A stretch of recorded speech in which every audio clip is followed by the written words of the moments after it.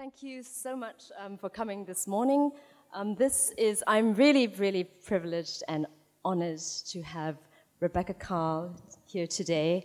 A little bit about Rebecca. Rebecca was my professor of history at NYU, and I consider myself really very privileged to have studied with her at NYU. I must say that Rebecca has really been instrumental in shaping everything about my intellectual life, and also my sense of not just history. I studied history and Chinese history in particular with her, but she really shaped my understanding not only of Chinese history but also of literature.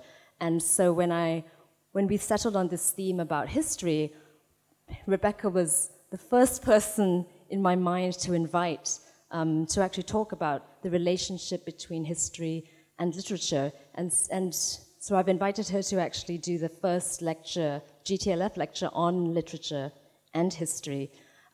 Rebecca is a historian of modern China, and I studied with Rebecca the history from the Opium War to the Communist Revolution, and it really, really opened my mind to everything.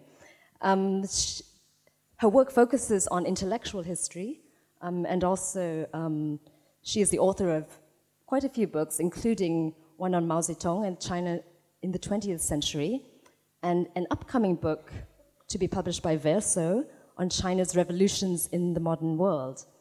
She also has a book called Staging the World, which was published I can't remember which year, long time ago. But that's an incredible book also to look out for if you can get hold of it. Her academic work focuses on intellectual history, feminism, and political economy in 20th century. But I would really like to emphasize that Rebecca is very deeply immersed also in literary history. I learned Lu Xun and everything I know about Mao and Marx and Lenin from her. Yes. So please join me in welcoming Rebecca Karl to deliver the first GTLF lecture on history and literature. Rebecca. Well, that was an amazing introduction, thank you. And I now have to take my glasses off so I can't see any of you, so I can read my paper. But I do want to thank the organizers, particularly Pauline, whom I had the extraordinarily good fortune of having in my class more than 2 decades ago.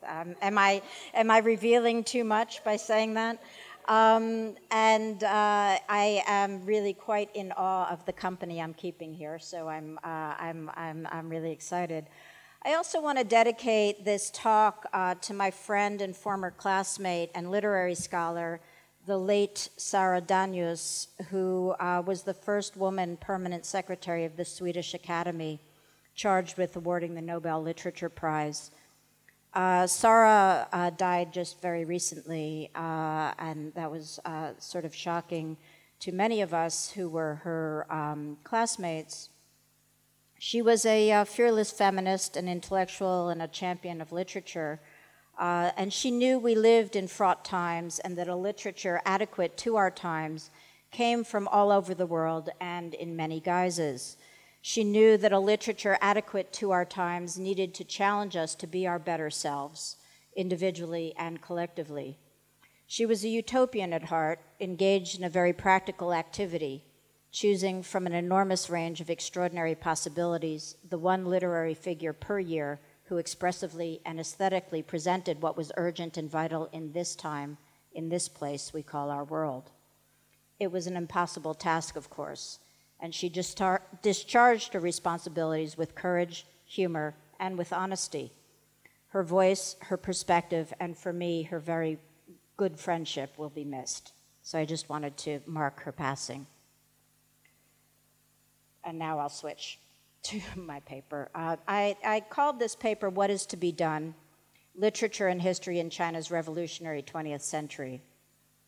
In these days, when many elements of the 20th century world we thought were durable and are crumbling around us, with the devolution of former centers of violently perdurable global power and the emergence of new centers of domination, with the final collapse of the myth of endless resources that challenge us to face the end of our known natural environments, with the daily drumbeat of global and local events shot through with racist cruelty and gendered brutality, when no part of the world can any longer be considered a settled space of anti-capitalist resistance, when China, despite or even because of its Communist Party, has become a hegemon intent upon bending world order to its nationalist will, and yet when sources of hope and renewal continually spring up from long-standing movements and shorter-lived but no less passionate mobilizations,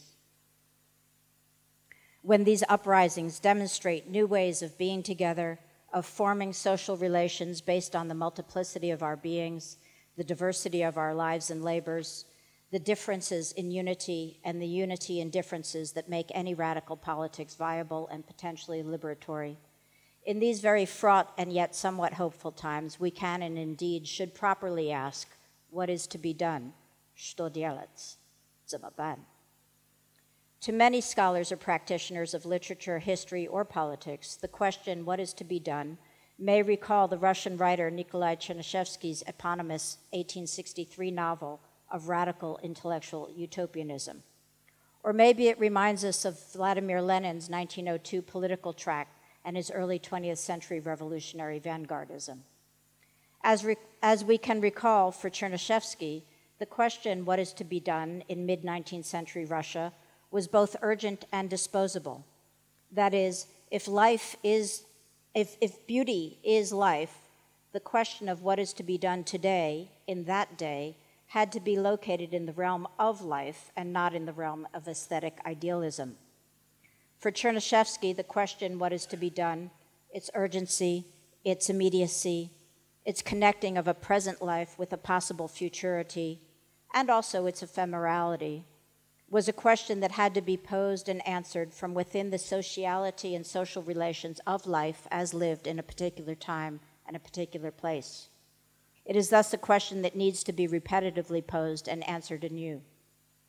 As Lenin remarked of Chernyshevsky, what is the secret of the extraordinary success of the novel, What Is to Be Done? Quote, it is the fact that this novel gave a living and universally understood answer to questions in which a considerable section of the reading public was keenly interested, unquote. Lenin continued that in the wake of the novel, quote, a new element came to play a big role in family relations, in love and friendship, that is, convictions, which formerly only the very smallest handful of idealists had possessed, unquote. With the emergence of convictions in the intimate sphere of family, not religious belief, but a temporally specific and this-worldly concern with the conditions of life, Lenin concluded, quote, Chernyshevsky was present at the birth of a new type of new people, unquote. While Chernyshevsky's imagined new type no doubt was limited by class, ethnicity, race, and gender, and while Chernyshevsky himself was part of the 19th century Russian intelligentsia, he nevertheless was not infected with what Lenin called the aristocraticalness of knowledge. Rather, Chernyshevsky's novelistic practice begins from and returns to the messiness of reality as the primary focus of creation, literature, and life. In Kautsky's words, to which Lenin often returned, Chernyshevsky lived in an epoch when every socialist was a poet and every poet was a socialist. Henceforth, life and socialism, routine and transformation were to become indivisible from the everyday poetics of history and literature.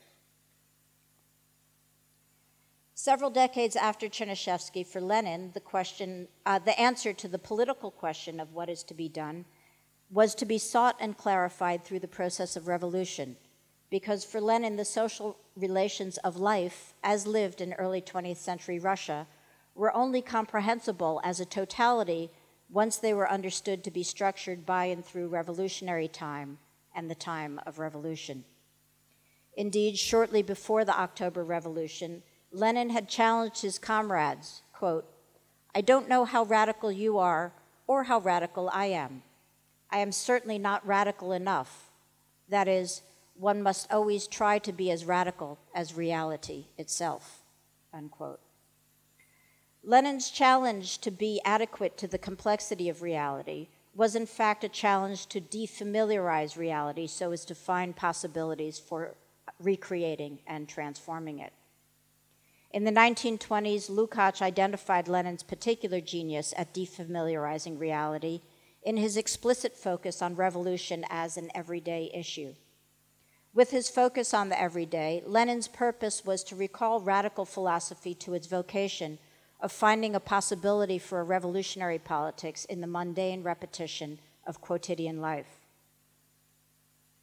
This possibility entailed, as Lukács put it, finding, quote, a reality more real and therefore more important than isolated facts and tendencies, unquote.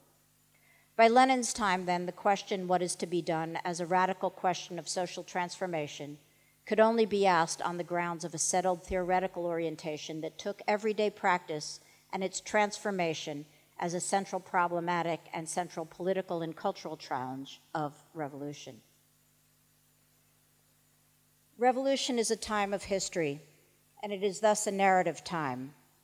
For many Chinese cultural radicals, or would-be radicals in the 1920s and beyond, one of the most important historical and hence narrative issues was how to unify revolutionary theory and revolutionary practice, specifically the theory and practice of socialist revolution in China in the post-Great War world, in the post-Great War, early 20th century world. And I use the Great War because, of course, we know World War I is only so named after World War II happened, so that the World War I was known as the Great War. And it was supposed to be the war to end all wars. Of course, it did not. To guide this practice of theory and revolutionary theory and revolutionary practice, as Mao Zedong later never tired of citing from Lenin, without revolutionary theory, there is no revolutionary movement. Thus, for Chinese radicals and revolutionaries, the question, what is to be done, could only be posed by investigating the specific question, what is the actuality of revolution in China and in the world in the complex now of a particular Chinese and yet ineluctably global historical moment? Thus, how were Chinese radicals and revolutionaries to determine what structured their historical time and place? What were the narratives of history and literature and the forms of sociality adequate to the actuality of revolution in that time and that place? Further, how were history and narrative to be configured in the effort to figure a different past, an alternative present, a radically transformed future? Investigation, or diaocha, was the radical mode through which the incipient movement turned to subalterns to generate processes of knowledge production. Indeed, as Mao was also later to say, without investigation, there is no right to speak. What is to be done? Or rather, what will have been done in the name of revolutionary historical time? By changing the tense from a simple present to a future anterior, I've altered the valence of the question. I want to suggest, following Tani Barlow's pioneering analysis in a different context, that this change in valence, although it's not a change in actual grammar since Chinese doesn't have the grammatical construction to change in that kind of way, but this change in valence nevertheless characterized 20th century Chinese literary and historical narrative form. From one angle, as Mao was to summarize the problem in 1942, quote, we are Marxists, and Marxism teaches that in our approach to a problem, we should start from objective facts, not from abstract definitions, unquote. And then from an adjacent angle, with what facts, whose past and whose present, and in the name of whose future will one have told the story? How we approach answers to that question clearly matters a great deal. At the outset of the New Culture May 4th period in China, that's the 1915 to the 1920s, where May 4th refers to an inaugural mass movement whose origin resides in protests launched on May 4th, 1919, against the unjust provisions pertaining to China of the Versailles Treaty ending the Great War.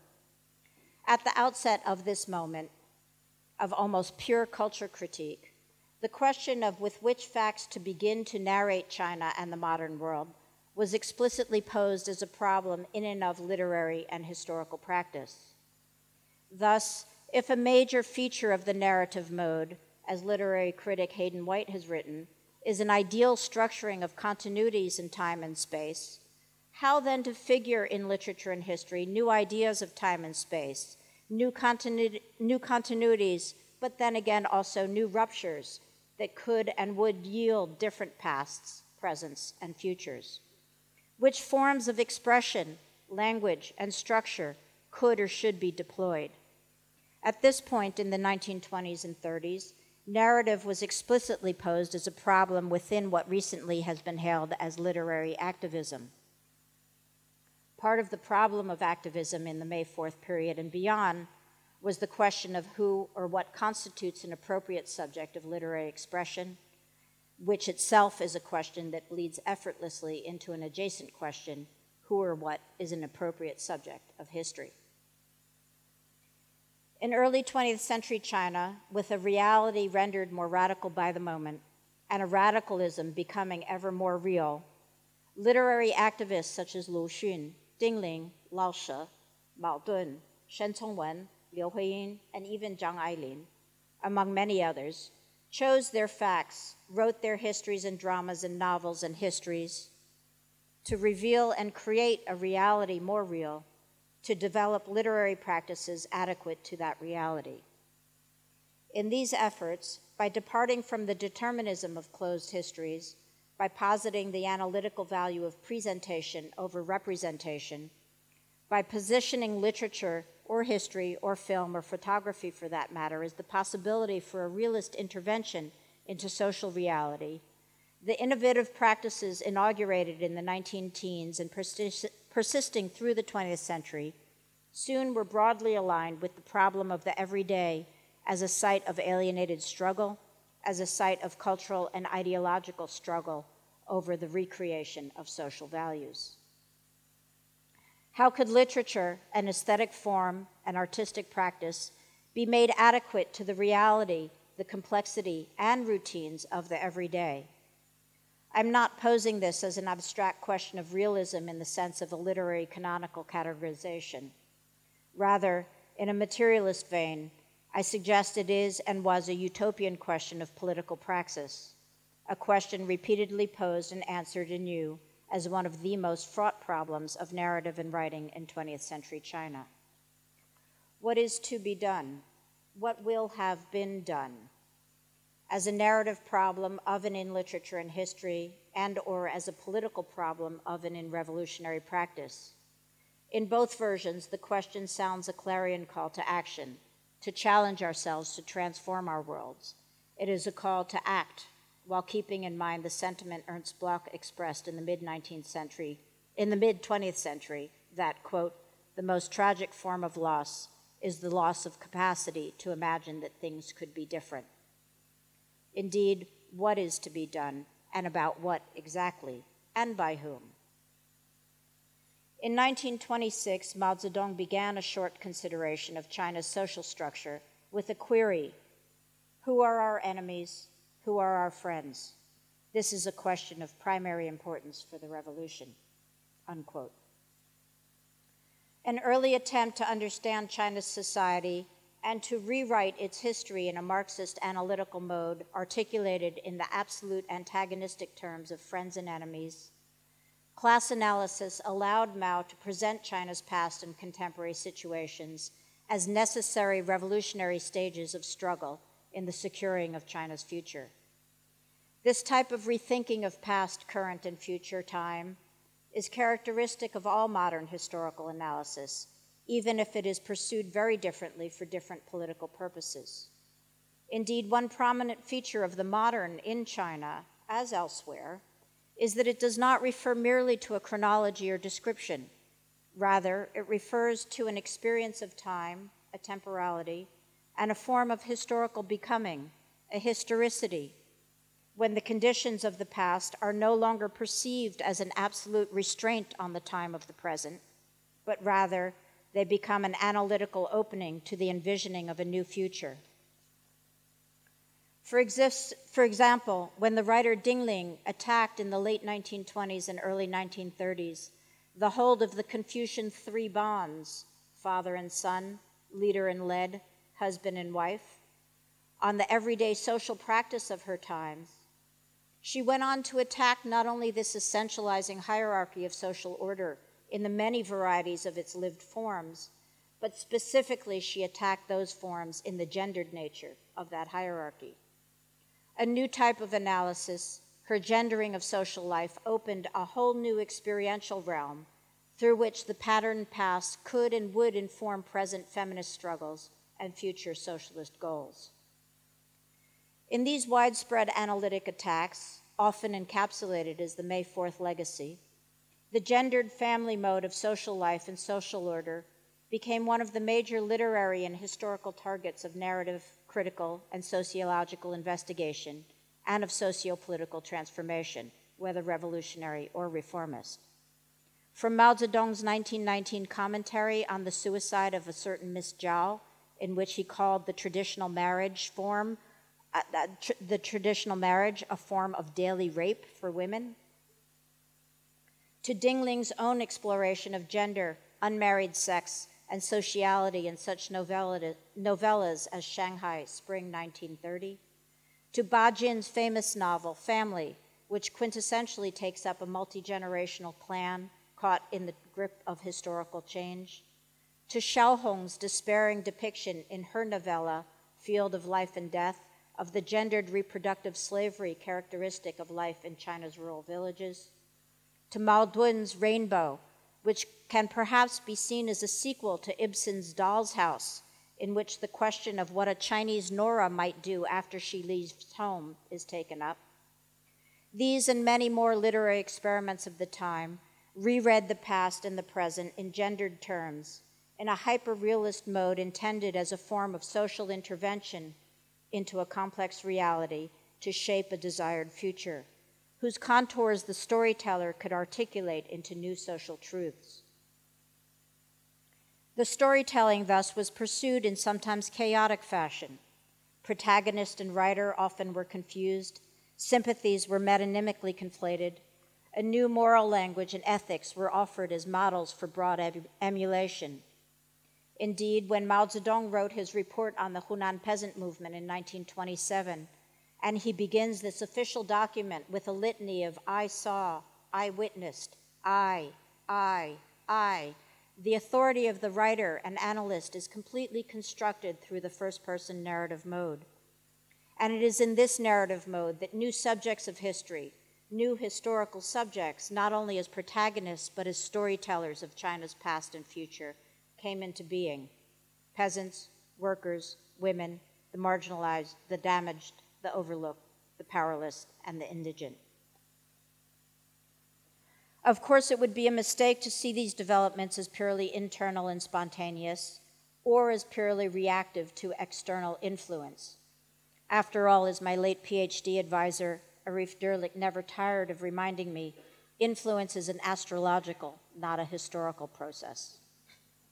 I've always remembered that. Said, don't talk about influence.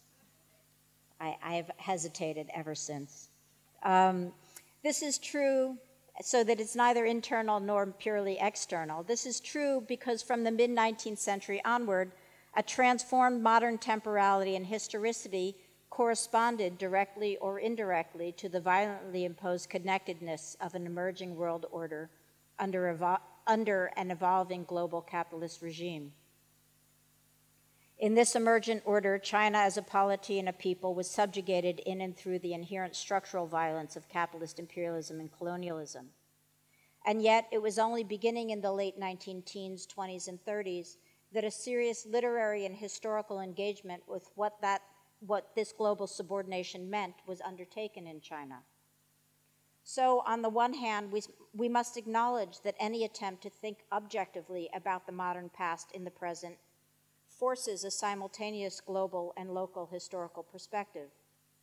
And on the other hand, it is also in this sense that we must see that the subjective problem of narration, which facts are used to tell which story, how is the story organized, in whose voice is it told, emerged as a problem of what is to be done about modern China, only in the context of the global crisis precipitated by the end of the Great War, the broad betrayals of non-Western peoples at Versailles, and the Russian Revolution.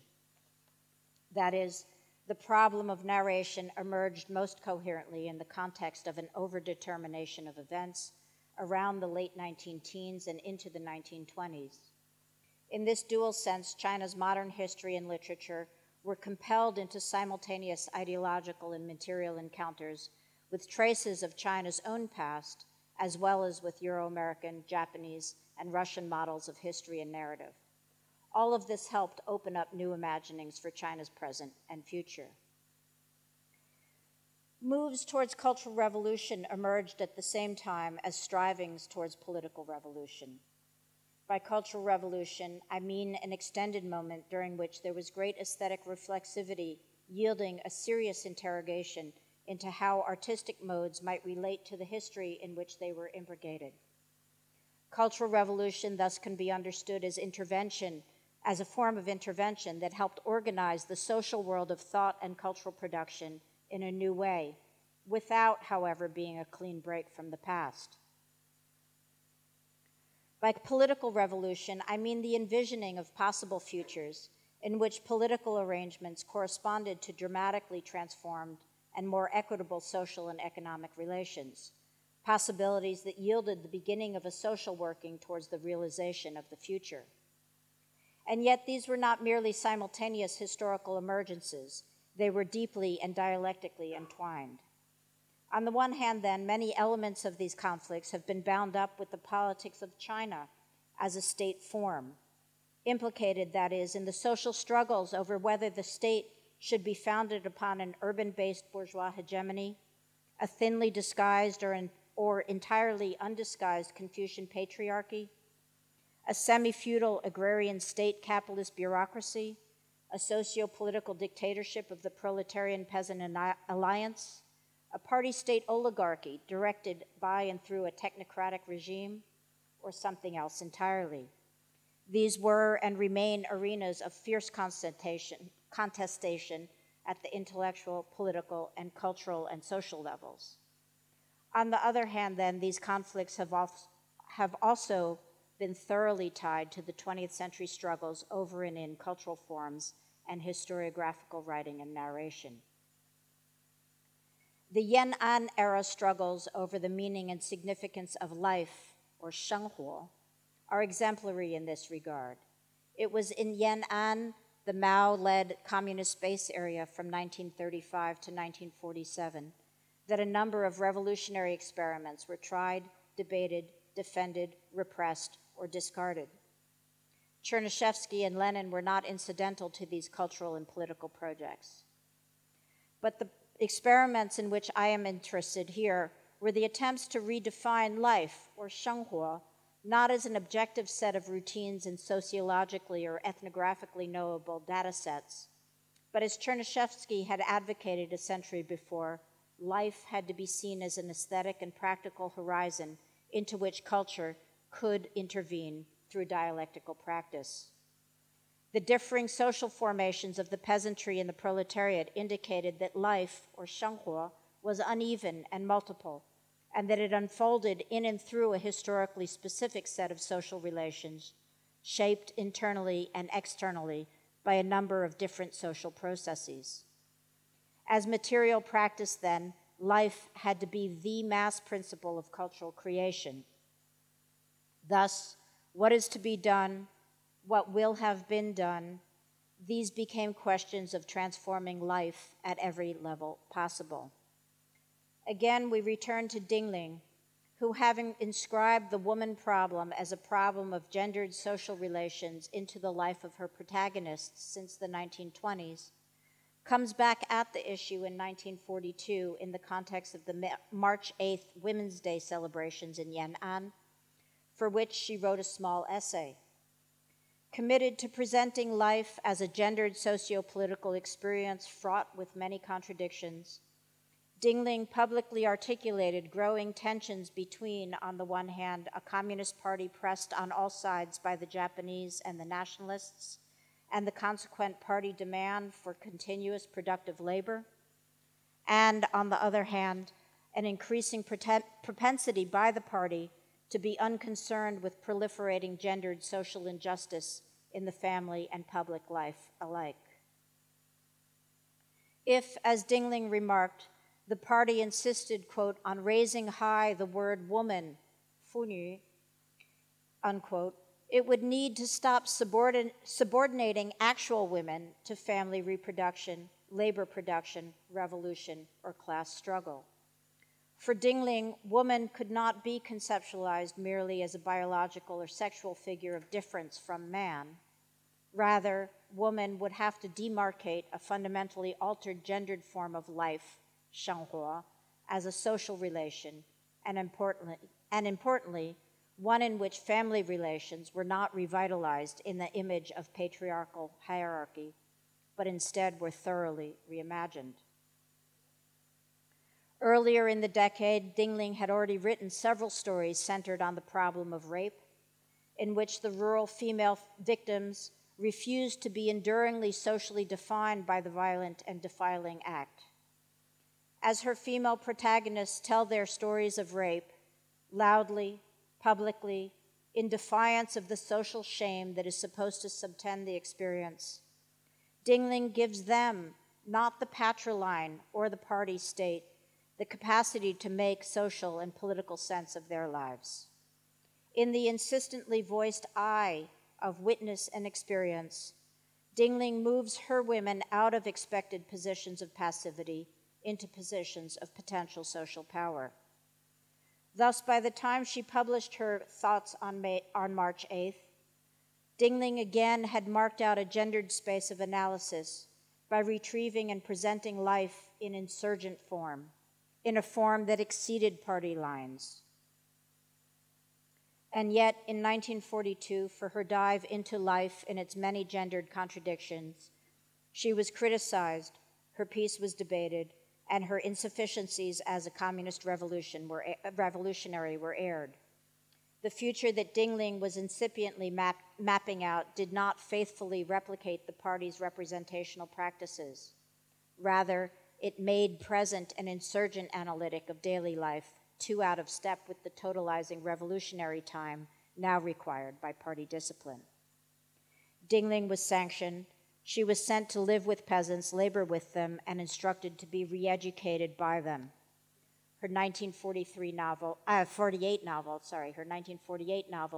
The Sun Shines Over the Sangam River, winner of the 1951 Stalin Prize in Literature, is the result of this re-education experience. A brilliant piece of writing, the novel, however, resubordinates gender to the dyadic reproductive relations deeply embedded in village families. The moment of analytic and presentational insurgency had passed. Stepping over the 1949 divide, we find the enthusiasm for literary and historical experimentation redoubled as newly christened culture workers took up Mao's 1942 talks at the Yan'an Forum on Art and Literature as a challenge to produce a literature and culture adequate to socialism and a socialist culture and literature adequate to China's revolutionary energy and historical social unevenness. The problem of narration, how to narrate China's socialist transition within the context of its non-Western semi-colonial condition, how to narrate a prospective literature that nevertheless would be legible now in a semi-literate agrarian society, multiplied vastly. The May 4th Project, in its twinned anti-imperialist and anti-feudal guises, became attenuated as its abstractions were rendered into a political reality more real and a radicalism more revolutionary than originally envisioned. May 4th was overtaken by the concrete project of building socialism in China. What will have been done had arrived as the day after the revolution. Socialism, we must recall, was a profoundly cultural event, as it had to be imagined and presented simultaneously. It had to be imagined and represented as a form of everyday life that pertained to and was relevant for a large swath of the Chinese population. In this sense, the socialist revolution and building socialism were narrative events. In their intention to transform social consciousness, their premises were always already cultural. And yet, in practice, there was no hiding from the fact that within the process of socialist construction, as a cultural endeavor, there were endless contradictions. Historians and cultural workers of the time, Zhao Shuli, Xu Bo, and many others, tried very hard to reconcile the political with the literary or narrative, the prospective with the real. As contemporary literary critic Cai Xiang has written, the task of creating a socialist culture and a culture of socialism was precisely the task of producing a literary and historical imagination that was part of the formation of revolutionary social subjectivity. The resolutions to the challenges presented by this task were neither clear nor straightforward.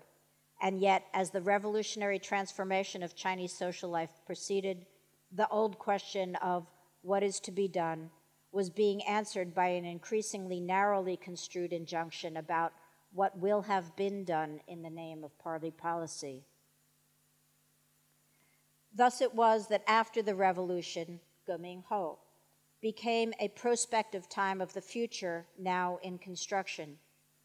Literature as a site of consciousness needed to be focused on the constructing in the present and for the future a new society and a new type of socialist personhood, a Xinran.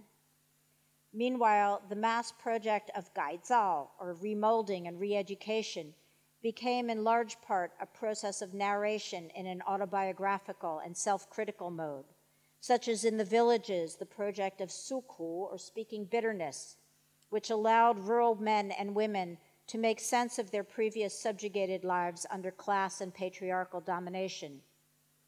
Narrating and re-narrating was sometimes pleasurable. It could give rise to new feelings and new desires, and it could allow individuals to dare to imagine ideal collective futures that would be free from the constraints of previously repressive social relations. And yet all this narrating soon also became compulsory and incantatory, with scripts pre-written and words preordained, no longer a process of self and social discovery, but rather one of repetitive recuperation and repeated accusation. Han Xiaogong, in his postscript to the revolution, Gemingho Ji, notes how optimistically he and others joined the project to be re-educated, to re-narrate themselves into the socialist project, and yet how now, today, in the afterlife of the narrative, he and others live among the ruins of revolution, in Ashish Nandi's spare phrase. What happened between the optimistic time of after the revolution and the revolution's postscript, its ruins, when loss, mourning, disillusionment, and depoliticization set in? Was it exhaustion? Was it ambivalence? Was it insufficient remolding? Or is it the possibility that the modal revolutionary question of the 19th and 20th centuries, what is to be done, what will have been done, could no longer echo with plausible answers? In recent years, the historian Wang Hui has noted that the May 4th movement of 1919 has come to be characterized as an anti-feudal revolution. This characterization downgrades its anti-imperialist agenda and foregrounds its Enlightenment credentials. Wang Hui points out that the subtext of anti-feudalism was anti-political, quote, because the political revolution referred to the total revolution that is now repudiated, unquote. Wang Hui wrote that particular phrase in the mid-1990s. In recent decades, the narrowing of the significance of May 4th has only gained in persuasion, not only in China, but in US-based scholarship as well. The ever more pedantic focus on realism as a literary category, the categorization of the May 4th as an Enlightenment movement of elites rather than the inauguration of a mass movement of cross-class democracy, the consequent repudiation of the import of socialist revolution in China's 20th century, and the contemporary dreary state nationalist focus on accountancy, on wealth amassing through strategies of dispossession and global capital accumulation. In all of these ways, the Chinese revolutionary 20th century has been refigured as a time of mourning and of grief.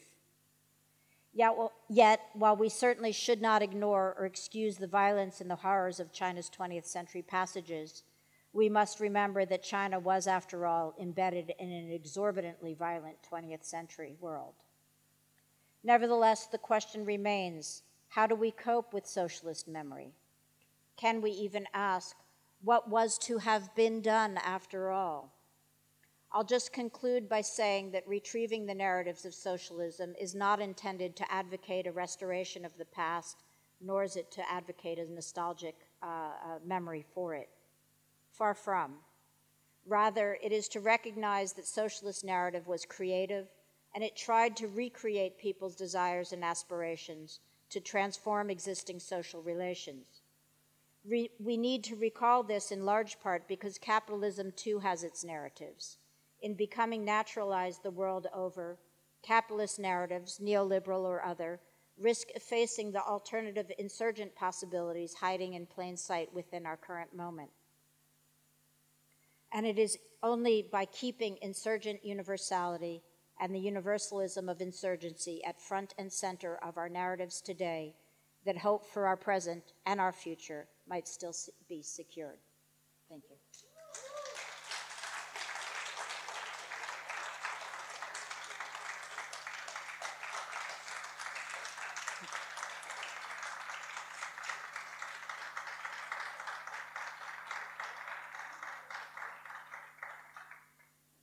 We'll take some, thank you so much for that incredible lecture, Professor Karl. We will take some questions. I'm sure you're all brimming with questions for Rebecca. Sorry if that stunned you into violence. Sharad has a question. Okay.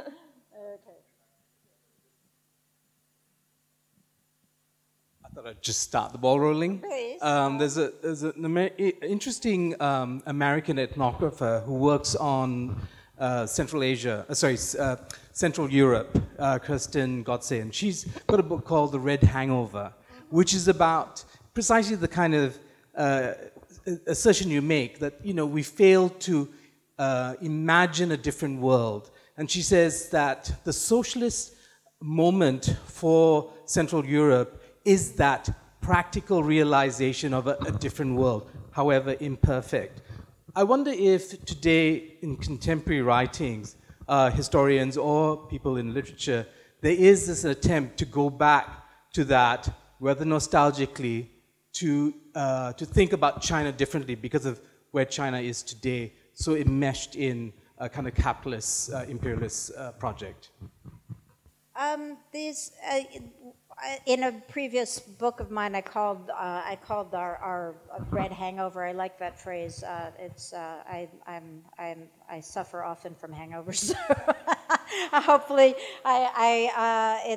maybe it's a red hangover too. But I called it an entry into dystopia, the failure of utopian thinking. And I think utopian thinking is an incredibly important part of the 20th century world that we somehow have lost touch with these days, or often enough. The field of Chinese literature in the United States, at least, that I'm most familiar with, has recently rediscovered the 1950s, the first decade of China's socialist revolution. But in order to de-link it from its radical continuation and to relink it to its less radical 1940s and 30s sort of instantiations as a form of state building, technocracy, bureaucratization, and so on. And so I don't find very much there are some of us in the field of Chinese literature and Chinese history who are trying to stave off certain nostalgia. Certainly, I don't believe that nostalgia is a good way to write about history in any sense, but to retrieve the moments at which alternative presents and futures were thinkable. And in my own work, I have pretty brazenly chosen only those moments that are that reveal that openness, because once things close down, I'm not as interested any longer. And so my first book, Staging the World, that Pauline referenced, is about the early 20th century, the late 19th, early 20th century, when there was a real radical openness to certain kinds of rethinkings of the past, present, and future that hadn't been closed down by the establishment of a new nation state or by the overthrow of the dynasty yet, of the Qing dynasty. And then I've written about Mao, not, I hope, nostalgically or in any way adoringly or sycophantically, but as what made Mao's imagination possible, what made it possible for somebody of a peasant kid born in Hunan province in the late 19th, early 20th century to imagine the transformation of China and the world in the way he did. So, these for me are, some imaginations appeal to me more than others, of course, but I write often enough in ways that, and I think there are many of us now who are trying to retrieve these moments of radical openness rather than the moments in which that openness gets closed down. I just don't know whether I said anything worthwhile there, but yes, Melanie, please. First of all, thank you very much for that really brilliant lecture, Rebecca. In a sense, we are at a cross point in history again because of the great disruptions and the great paradox that we are living in. I mean, the world is so interdependent, and yet it is drifting apart in so many ways, be it in terms of growing inequalities, and I'm not just talking about the type that we are used to, but the high concentration of wealth that we have seen, and also the fact that we are faced with new threats from the disruption of technology to climate change to the fact that our politics are so divided in terms of not being able to mobilize people together. So we have very divided societies along religion, ethnicity, politics, and so on. But this is also the time, because of the chaotic nature of where we find ourselves, and also the fear of the type of future that may emerge if we don't take our future into control. Where do you see some of the great imaginings coming from? Because I have, I actually was the Under-Secretary General of the UN and also a feminist, heading the UN Women's Fund. So women have been trying to recreate a world that is fairer and also more equal, but that space is increasingly closing as well. Therefore, I would be very interested, Rebecca, for you to reflect where those, and the pieces, because even if you look at what's happening in the US society, you have suddenly the re-emergence of new ways of thinking about what you have been talking about in terms of socialism, but also the other side. So it's so divided, it's extremely divided. So where are some of the bridges? How do you mobilize? Where are the change coming from? And what type of a future do you see? Well, okay. I can answer none of those questions. I can think along with many, many other people who think more directly about social movements and who work, as you have, much more directly in international organizations. I am woefully inadequate in terms of my own mobilizational activism. I've always found that my place where I can do my most, where I can have as much impact as I can possibly do is in the classroom. And so in part, I would say very drearily education. But That's hard. But I want to just pivot over to, I mean, I think there are, as I tried to mention, I mean, we can't sink into despair, obviously, because that would be conceding too much to the reality that people with power want us to concede to. And so I think that there are many interstices today, and one of the reasons I wrote this lecture the way I did with Dingling as my leitmotif, and feminism and gendered social relations as the leitmotif of Chinese 20th century. I mean, one could write this, use a different representative figure, of course, and often, you would hear Lu Xun or somebody else. But I really wanted to emphasize that I think one of the necessary and, in fact, perhaps real ways in which change and transformative imagination has to happen is within the realm of a theory of social reproduction that is not limited to the dyadic reproductive roles of women and men in the family.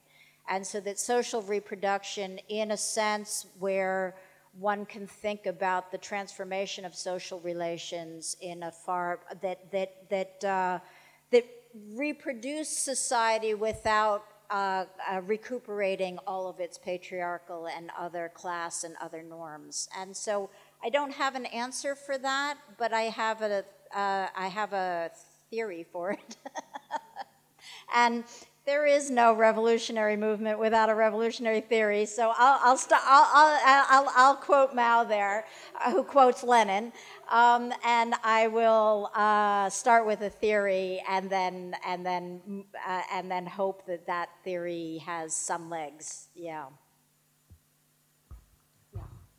That was fascinating. Thank you very much. I wonder if you think the situation in Hong Kong is an example of insurgency, revisionist capitalism, something else entirely. Hong Kong. Okay, I knew that was going to be a question. I mean, I've been enmeshed in reading and thinking about Hong Kong, of course, since the events have overtaken us. The fascinating part about Hong Kong is that it is a very broad-based, un-vanguardist sort of movement. In other words, it's an insurgency without a vanguard party, ideological, disciplinary aspect to it, which I think is probably one of the ways in which the 21st century is going to be very different from the 20th century insurgencies, and that we have to think about what the goals are that are no longer going to be. I mean, I think the 20th century has shown us that the revolutionary seizure of state power only results in new forms of repression. And so that it's unclear to me what the new goals have to be, but it seems to me that seizure of state power no longer is adequate to our reality. I mean, the Hong Kong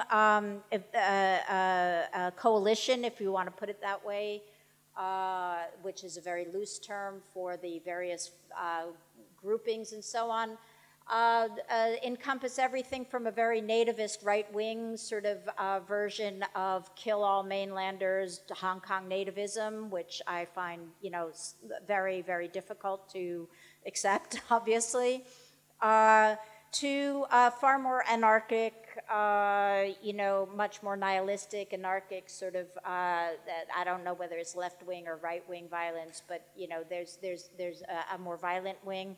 And then there are those, I mean, there's a mainstream version of it, which is very much about, let's go back to the status quo ante, where capitalism was, did its thing. We all had a well-ordered city. And, the trains ran on time, and we didn't have to worry too much about politics. Politics stayed out of our lives overtly and so on. I think nobody imagines that that's any longer possible. And so what Hong Kong, I mean, I've been very optimistic about its the insurgency incorporated in it because the creative aspect of that movement, the visual creativity, the aesthetic creativity, the using of the topography and the architecture of Hong Kong to, and the ways in which the digital creativity in which the movement has taken place has been very inspirational, I think. I'm not certain where it's going to lead. I mean, right now, of course, it's leading to absolute repression, and so we'll see what happens, whether it springs up in other ways and in other venues. But yeah, Hong Kong is important, and I would be remiss by not mentioning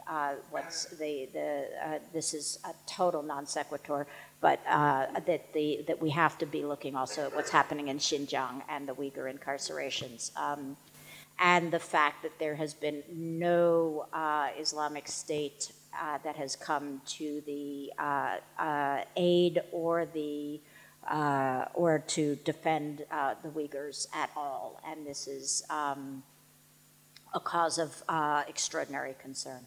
Yeah, that's a total non sequitur, but I needed to get that in. May I? Yes, please. Thank you very much for that. Was empowering, and inspiring.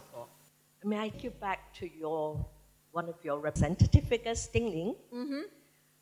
You haven't mentioned that moment, another moment of openness, which is her participation in the 100 Flowers movement, Right. which was also, to me, somewhat tragic, or very tragic, in that it closed down again far too soon. Would you like to comment on that moment or not? Yeah, no, I mean, obviously, it's hard to cram into a 40-minute talk, everything, and so I decided to go for themes rather than total coverage. But yes, I mean, the 1956, 7, 8 moment of ostensible cultural openness during the Mao period that got closed down then with the anti-rightist campaign, and people like Ding Ling and so on were made to pay for and made to apologize for their earlier sort of more bourgeois, selves, and so she was very discriminated. I mean, she was sent down to, and she was silenced. She reemerged in the early 80s, and she came. I actually first got to know Ding Ling personally when she was in. She came to spend a semester in the United States in 1981 at the Iowa Writers' Retreat. And she was baffled. Well, I mean, I'm a New Yorker, and so I would be baffled by Iowa too. But, but beyond being baffled by Iowa, she was baffled by American feminism. I mean, it just didn't compute for her. She had absolutely no idea what American feminists were talking about. And so, and ultimately, she was old enough and in ill enough health that when she didn't live long enough to really write or reflect on that too much. But yeah, I mean, what happened to that May 4th generation of writers, many of whom did stay in the PRC when, after the Civil War, many of whom did throw in their lot with Mao's government and so on, and were genuinely interested in building socialism and genuinely interested in building a culture that was adequate to a socialist present. They ultimately didn't survive the politics of the period. They were not able to navigate and the politics became increasingly rapacious in eating its own. So yeah, that's not a pretty story. Yeah. In the time of upheavals in China, like the Great Leap Forward and the Cultural Revolution, how much of that was due to the personality of Mao? Because a lot of interesting things were also happening along the same decades in other countries, like the Stalin time, and even like in Turkey, the Ataturk. So how much do you see it as I don't want to use the word influence again, but from the leaders themselves, or how much of it was also supported by the organization or the hierarchy of that? Yeah, I mean, the short answer to that is read my book on Mao, and I have a whole, I have a whole take on that. Okay, that I mean, I'm not a proponent of the great man theory of history, and so that I don't believe that Mao set out in the Great Leap Forward to kill 20 million Chinese by starving them to death. I mean, that's not my version of. I think that he was very intent, of course, and the Communist Party at the time went along with him. There was I've written about this, and I have a whole, not to exonerate or to explain it away, but there was a whole theory. I mean, part of the problem of socialism was there's not an economics that is adequate to socialism. Economics as a discipline, as a practice, as a science, is a science of capitalism. And so how do you do economics as a socialist proposition without falling back into capitalist processes of counting beans, efficiencies, profits, and so on and so forth? And the Great Leap Forward was, in my view, an attempt to really, a tragically horrible, I mean, an attempt that was tragically and woefully inadequate, and of course quite deadly, but it was an attempt to think about how do you put into practice an economics that's adequate to socialism. Now, it turns out they couldn't think their way out of the box. I mean, there was no way. I mean, without theory, there is no movement. But if there's movement and the theory is inadequate to it, then there was no way to do it. So I think that there was a utopia. I mean, Mao was nothing if not a utopian thinker. And so there were many, many experiments that, I mean, socialism hadn't in a place like China had not been tried before. And so there was inevitably socialism in China had to be in an experimental mode, and that had, as all experiments, that had seriously tragic consequences that I don't want to minimize at all, but I don't also want to say this is the product of a particular Maoist demon that is somehow peculiar to the Chinese in any way. I mean, there have been people who've written in that mode, and I don't find it persuasive.